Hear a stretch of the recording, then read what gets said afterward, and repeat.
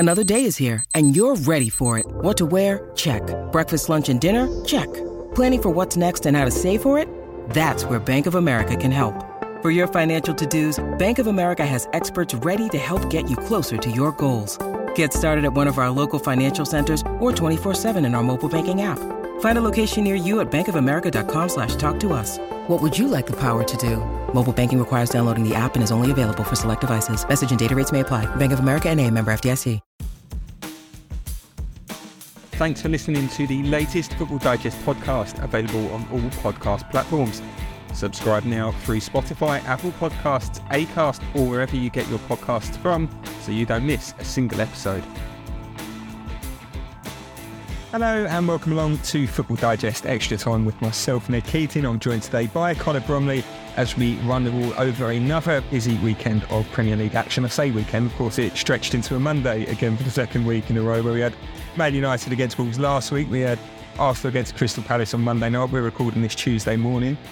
So I suppose we probably should start with that game then, Connor. It probably seems right to start with the game on Monday night. Arsenal, a victory, a difficult ground to go to. You know, it's never easy to go to Crystal Palace, especially under the lights as well. You know, we know how vocal the crowd can be at Selhurst Park, and they were in good voice last night. Arsenal, though, showed good reserve and good resolve, rather than reserve, but to get a deserving victory, I'd say, in the end. On the balance of play, they looked the better side for the most part. Yes, they had to go through a period where they were down to 10 men, but all in all, I think it was Arsenal's game and a deserved victory for them.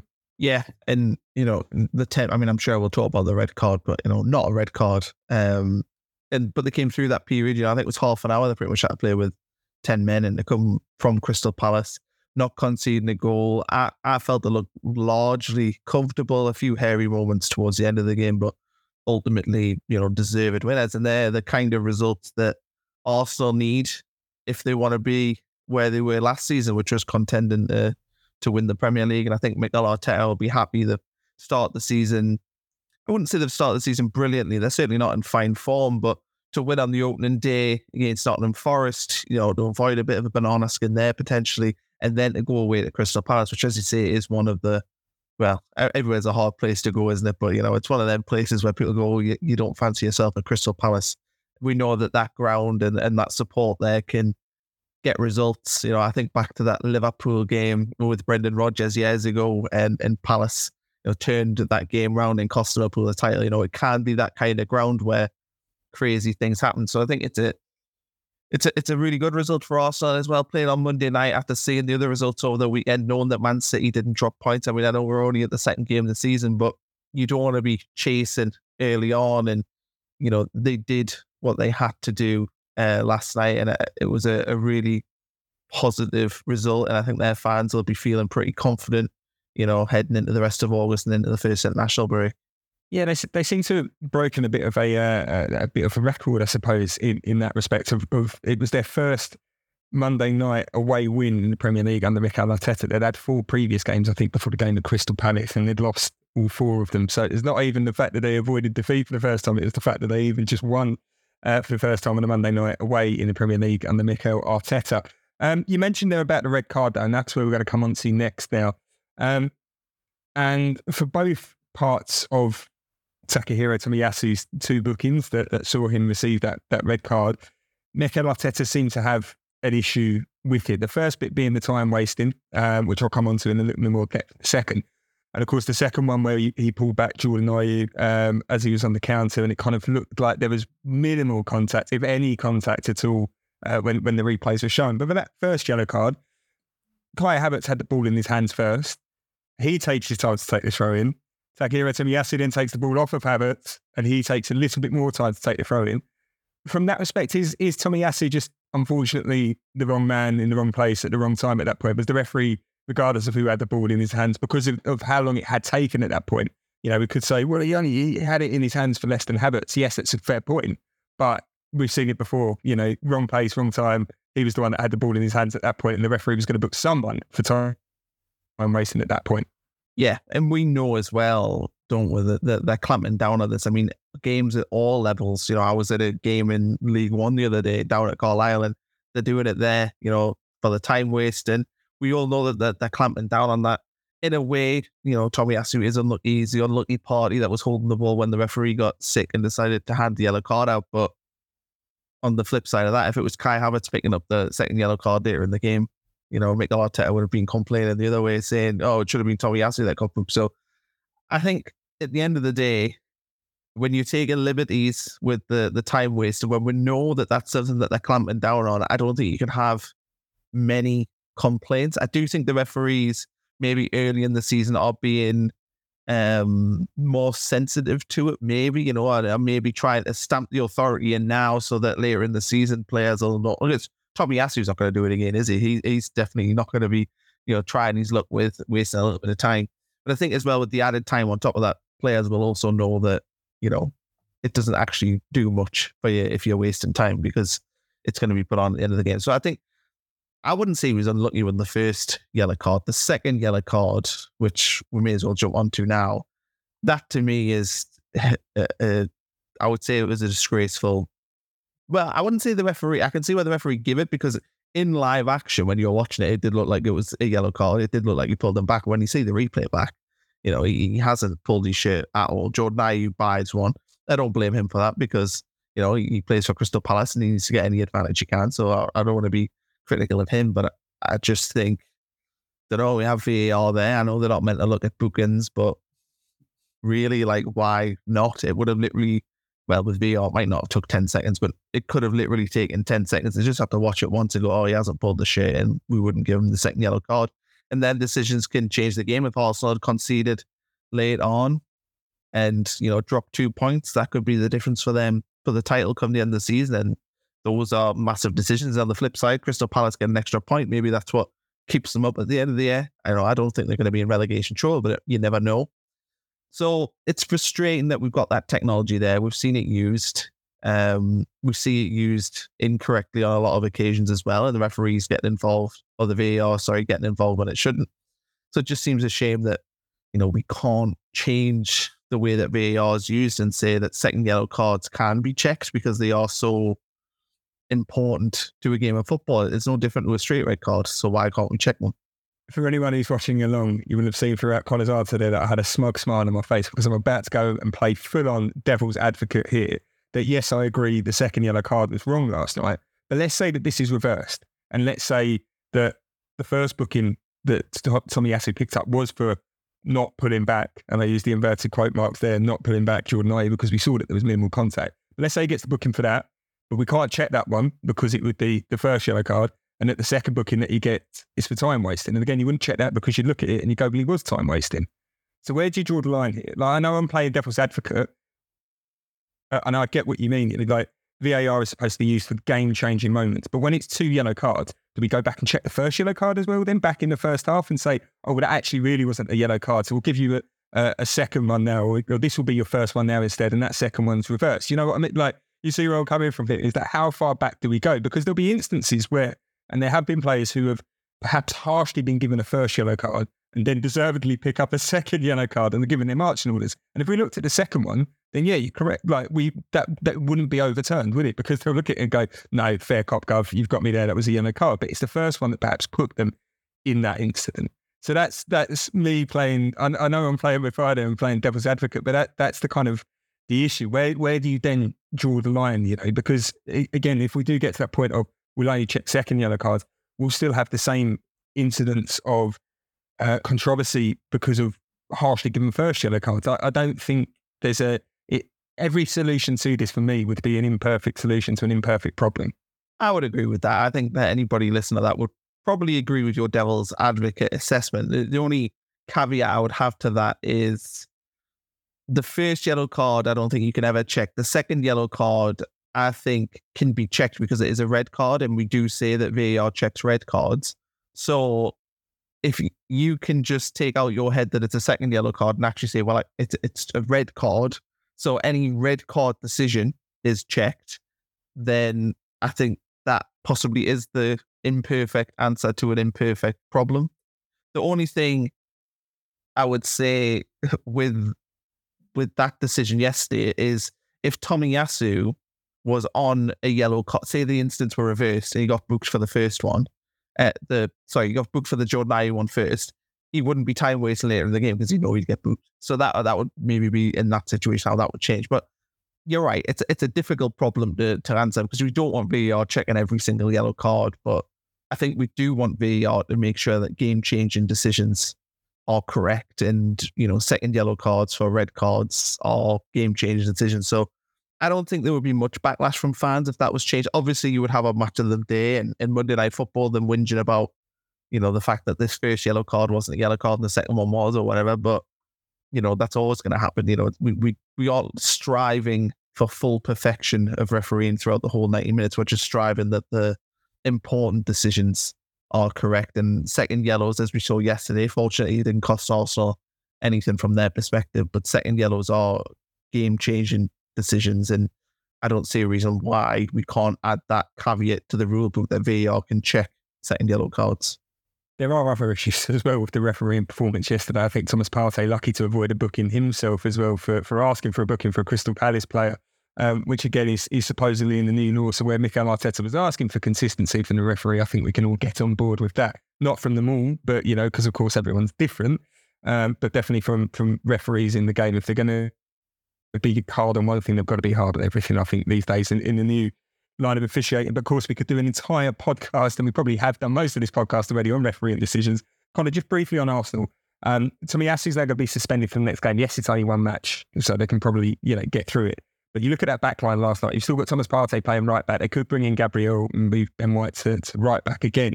But you look at that back line in general, Tomiyasu's suspended, yes, only for one game. But Timber's going to be out for a long, long time. Looks like Kieran Tierney's time at the club is coming to a close. Alexander Zinchenko, there are still fitness concerns around him at the start of the season, so they're trying to nurse him back in. This Arsenal squad does need another defensive addition, doesn't it, before this transfer window shuts?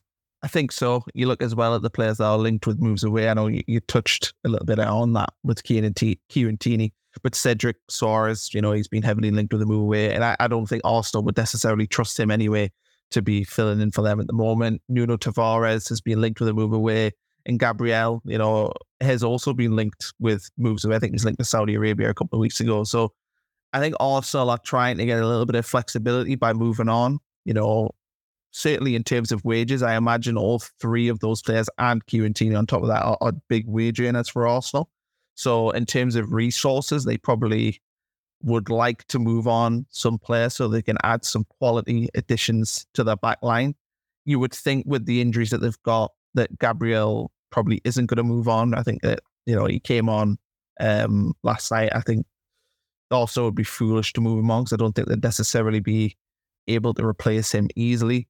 But they do need reinforcements at the back. I don't know if these are going to be short-term sort of stopgaps. I don't know if a team like Arsenal with 10 days left in the window are going to go out there and spend 50, 60 million pounds to buy in a full, a defensive player that's going to play 50 games in a season. I don't think that this is the time to make that kind of move. So to me, it would probably make sense if they did look for a stopgap kind of signing, whether or not that even be a loan signing from, a European club or even a club in the Premier League that have got a little bit of flexibility there, but aren't sure if they want to get rid of a player. So I wouldn't be shocked if Arsenal brought in probably a couple of players, but I think it depends on what they can get rid of. Cedric and Nuno Tavares, it seems obvious that they would go.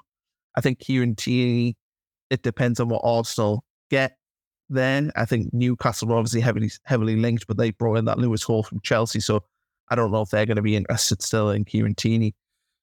It's going to be interesting though, because I think Arsenal do have work to do, and it would be from their perspective. They've done so much good work in the transfer market so far, and they've done so much good work over the last couple of years to get themselves in a position where they're credible title contenders. If leaving themselves a little bit short defensively is what costs them the title so early in the season, because at the minute, they are close to having a patchwork, well, they already have a patchwork defence, haven't they, with Thomas Partey playing right back, and that's not what a title contender needs. They have players playing in the correct positions to set themselves up for, a strong campaign where they can compete with Man City at the top of the table.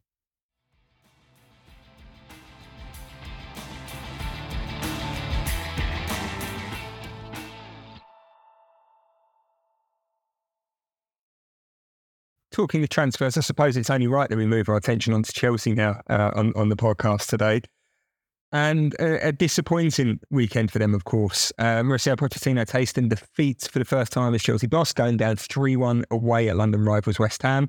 I had another stat as well. It was already the third London derby of 42 we can expect in the Premier League this season. So I suppose when you've got half of the Capital's clubs in there, you are going to get them on a regular basis. But anyway, the game itself, perhaps a little bit of a weird one for Chelsea. They played well, and you look at the kind of XG and everything else about it, and the issue is pretty much like last season, couldn't finish their dinner. I think created a lot of chances, just couldn't find the touch to get in the back of the net. But that's something that they need to work on. It's something that they couldn't solve last season. It's something that Pochettino is going to have to solve very quickly. And I know having Christopher and Nkunku out in isn't going to help, and Nicholas Jackson's going to have to do a lot of the heavy lifting probably in the early part of the season. But are we a little bit, perhaps being too harsh on Mauricio Pochettino and expecting him to have solved all of Chelsea's issues in the space of 2 matches? Because again, you've got to remember that they brought in so many new players even this summer as well, that they're all still getting used to each other, aren't they? Yeah, I don't think you can judge Pochettino harshly on the first 2 games of the season. I mean, the Liverpool game on the opening day, I thought they played pretty well. In fact, towards the end of that game, if there was going to be anyone that was going to win it, I think it was going to be Chelsea. I think they can be happy with that one there. I don't think against West Ham they were bad by any stretch. I think if Enzo Fernandez scores the penalty, that they probably go on and win the game.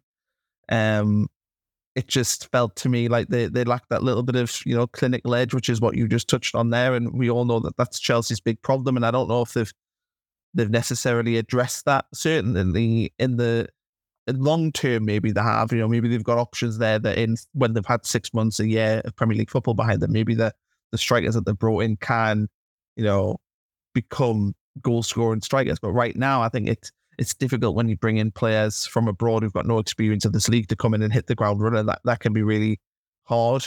I do think that Chelsea should be expecting more from certain players, though. I still think that certainly on the opening day, you look at Raheem Sterling, and that move just feels like it hasn't worked out. But also, he's a player that should be scoring, more goals than what he has for Chelsea. I think they've got players that have let them down a little bit. And it's up to Pochettino to figure it out. But I don't think he wasn't a short-term appointment. I don't think Chelsea brought him into the club to immediately become title contenders. I think they were well aware that this was a project that was going to take years to come to fruition. And I think Pochettino needs, probably a couple of seasons really before Chelsea can start to be in the position that Arsenal are in right now. When you look at the job that Mikel Arteta has done at Arsenal, that's the kind of job that Pochettino probably needs to do at Chelsea. And it's going to be difficult because you looked at West Ham, and the thing that they have is consistency. You can kind of guess what the start 11 is going to be. They haven't changed all that much. I know they've lost Declan Rice, but overall the team hasn't changed all that much. And you know what you're going to get from a David Moyes team most of the time, particularly at home in the derby game, whereas Chelsea are a bit of a mixed bag. And I think it's going to take a long time for them to find that level of consistency. But I do think Pochettino is the man to do it. I think he is the correct appointment for Chelsea. I just hope that the fans and the owners at the club don't start panicking if the start of the season, doesn't go the way it's planned. I think next week, you've got Luton next game at home, and that's a chance for them to really put their stamp on the season, because them 2 teams, even with the struggles that Chelsea are having, Chelsea should be winning that game quite comfortably. And if they can get a big win there, that could really set them up for the rest of the campaign. Are you suggesting then that perhaps even, there was a lot of talk about what is the minimum requirement for Chelsea this year? And, everyone was saying, well, it has to be, look at the outlay that they've done, it has to be top 4. Are you suggesting there that actually Chelsea will be quite fortunate if they do make it into the top 4? And I suppose, it does come with the added thing of who else have they got to beat to it? They've probably got, I'm trying to remember how many clubs finished above them last year. They were bottom half, weren't they? I can't remember the exact number. So they've got quite a few clubs to try and catch up on, and you would expect them in normal circumstances to finish above them. But it's, the likes of Aston Villa, Newcastle, Brighton, as well as, your traditional cities, Arsenal, Liverpool, Manchester United, that they're going to have to try and finish above, the majority of those to get into the top 4 this year. So are you suggesting that Chelsea maybe, might be up against it to even break into that this year? I think so. I don't think Chelsea are I wouldn't say they're not a realistic top 4 contender. I think that they can definitely aspire to that, but a good season for me for Chelsea would be finishing in the top 6, fifth or sixth place would be excellent. I look at what other teams have in this league. They're not going to catch Man City. I think they're far away from Arsenal. I think that Manchester United, although we are going to talk about them, they've had a stinking start the season, but you would think that Manchester United will be, better than them with more consistency, haven't had as much upheaval. Liverpool, the same. And then, I think Newcastle, Aston Villa and Brighton, all three of them, although they all have European football to contend with this year, which they didn't last year, those three teams are probably the ones that Chelsea need to try and get above in the league to represent a good season. But I don't think it's realistic to expect such a turnover in the team. The turmoil of last season, I think Chelsea finished with 40 something, I think under 45 points last year. I think it was 44, 42. They had a really bad season. So to expect them to essentially add 30 points to that total is madness, really. You don't expect that kind of change for anyone else. I know that, that was a season in which they greatly underachieved, and I think we can all admit they probably weren't, in terms of the quality of their squad, they shouldn't be finishing in the bottom half of the league. But to expect Pochettino to come in and fix all their problems overnight and this season have a really strong campaign where they finish third or fourth, I just think it's unrealistic. For me, Chelsea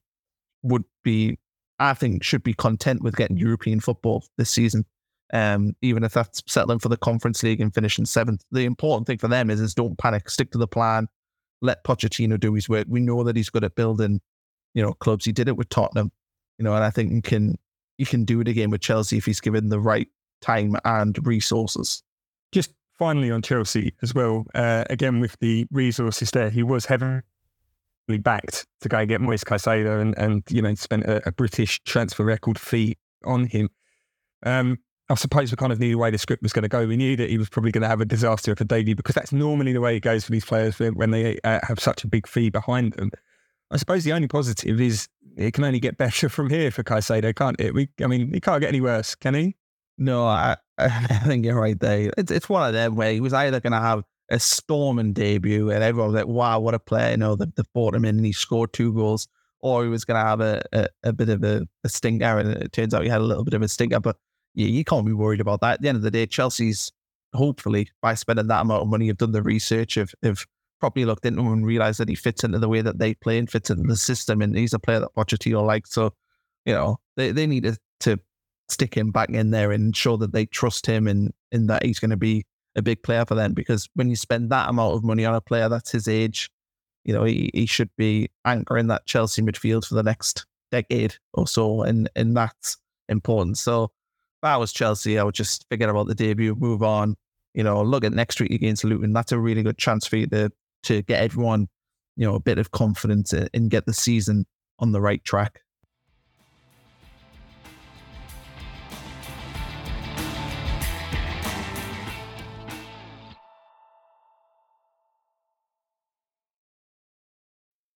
We're going to actually praise my beloved Tottenham Hotspur for once. Of course, I was going to shoehorn them in on the running order this week to make sure that we can praise Tottenham. We didn't get much of an opportunity to do that last season. Instead, I was miserable and probably crying quite a lot on this podcast instead. But we will talk about how brilliant Spurs were. Of course, they were. No detractors here. Spurs obviously getting a 2-0 win at home to Manchester United. Looking good value for it as well, to be fair. I think definitely deserved winners. And I have seen one or two people suggesting we dominated Manchester United. I wouldn't want to go that far, but if others want to say it, by all means. In terms of the early days of Ange Postecoglou at Spurs, Connor, and the fact that Harry Kane left on the eve of the new season, last season, Tottenham's attacking play was much maligned and much criticised. Even though Harry Kane went to score 30 goals, there wasn't really much else going on outside of Harry Kane. There wasn't many others chipping in with the goals. So that was probably going to be a concern for Spurs. And we read all the stories around Harry Kane. How do they replace him? And of course, Richarlison's playing up front. He's not scored yet. But in the 2 games so far in the Premier League season, under Ange Postecoglou, Spurs have 4 points and they've got 4 goals. It's looking okay for them in the early part of this, isn't it? Without their talisman, Harry Kane. If they can go without a striker who knows where the back of the net is, who knows what could happen. But Ange ball is looking quite nice for Spurs at the minute, I'd say. We're already at the Ange ball stage. This early in the season, it's got a name, Ange ball.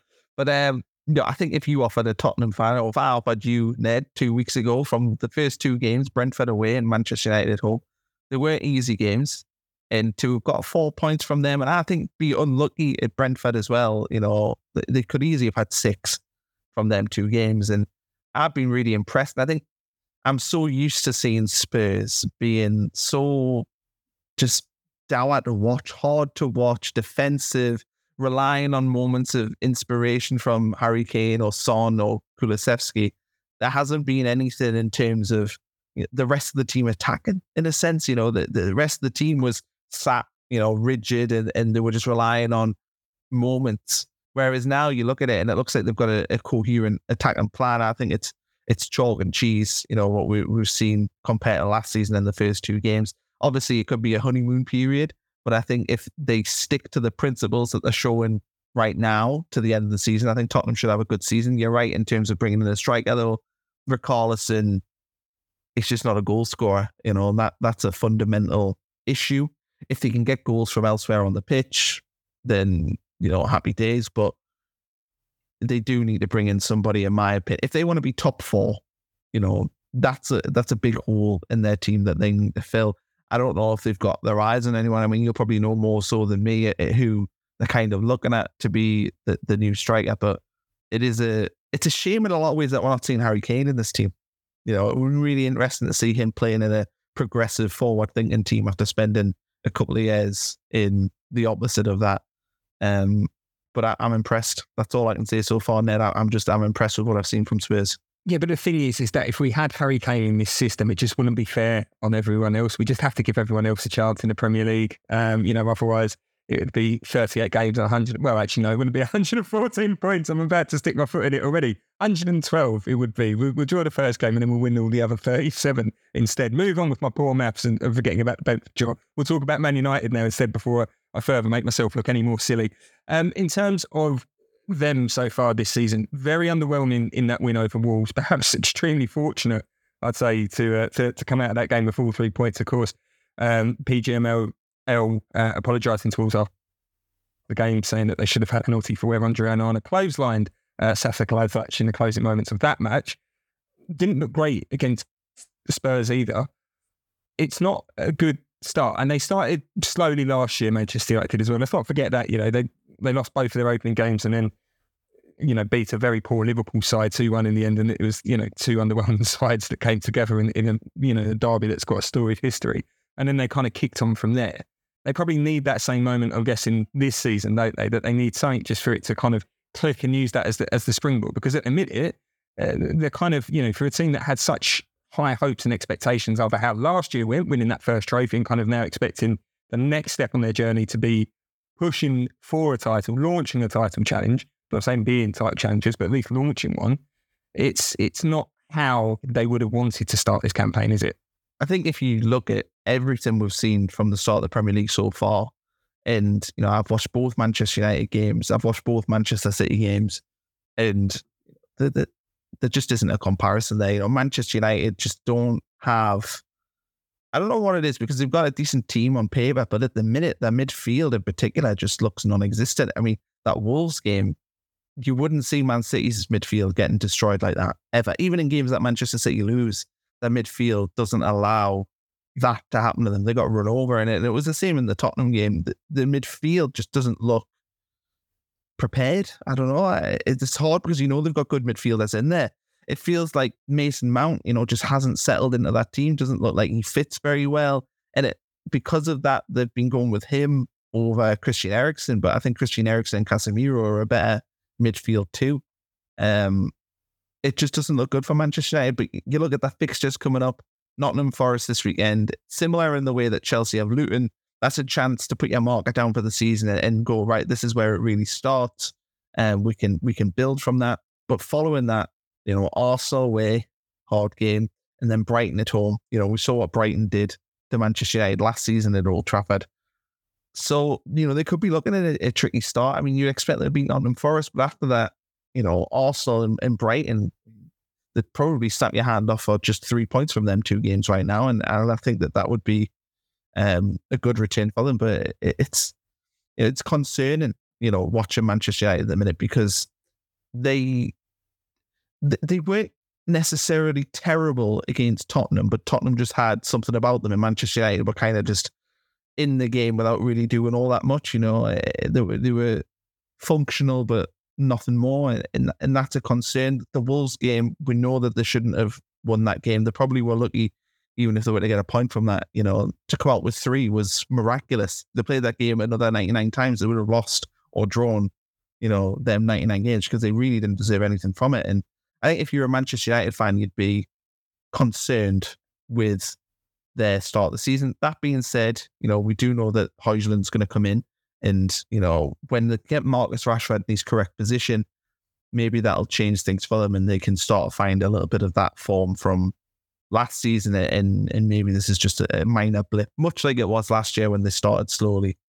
Maybe they'll turn it around, but from their perspective, if they really want to be title contenders, you can't afford a slow start of the season. They're already 3 points back, and with that Arsenal game coming up in a couple of weeks, you'd worry that they could fall even further back at that point, and then you really chase it, and possibly even out of the race almost, because of how effective Manchester City are at the top of the table. Indeed, it's a scary thought for Manchester United fans already, and we're not even through the second week of Premier League action. Connor, thank you so much for joining us today. Really appreciate your time as always. Of course, you can keep up to date with all the latest from the Premier League and the transfer window, of course, because we're ticking down to that next week. Not long to go now for clubs to finalise their signings until January. But of course, you can keep up to date with all the latest from that across the Daily Mirror, Daily Express, Daily Star websites. But for now, it's goodbye.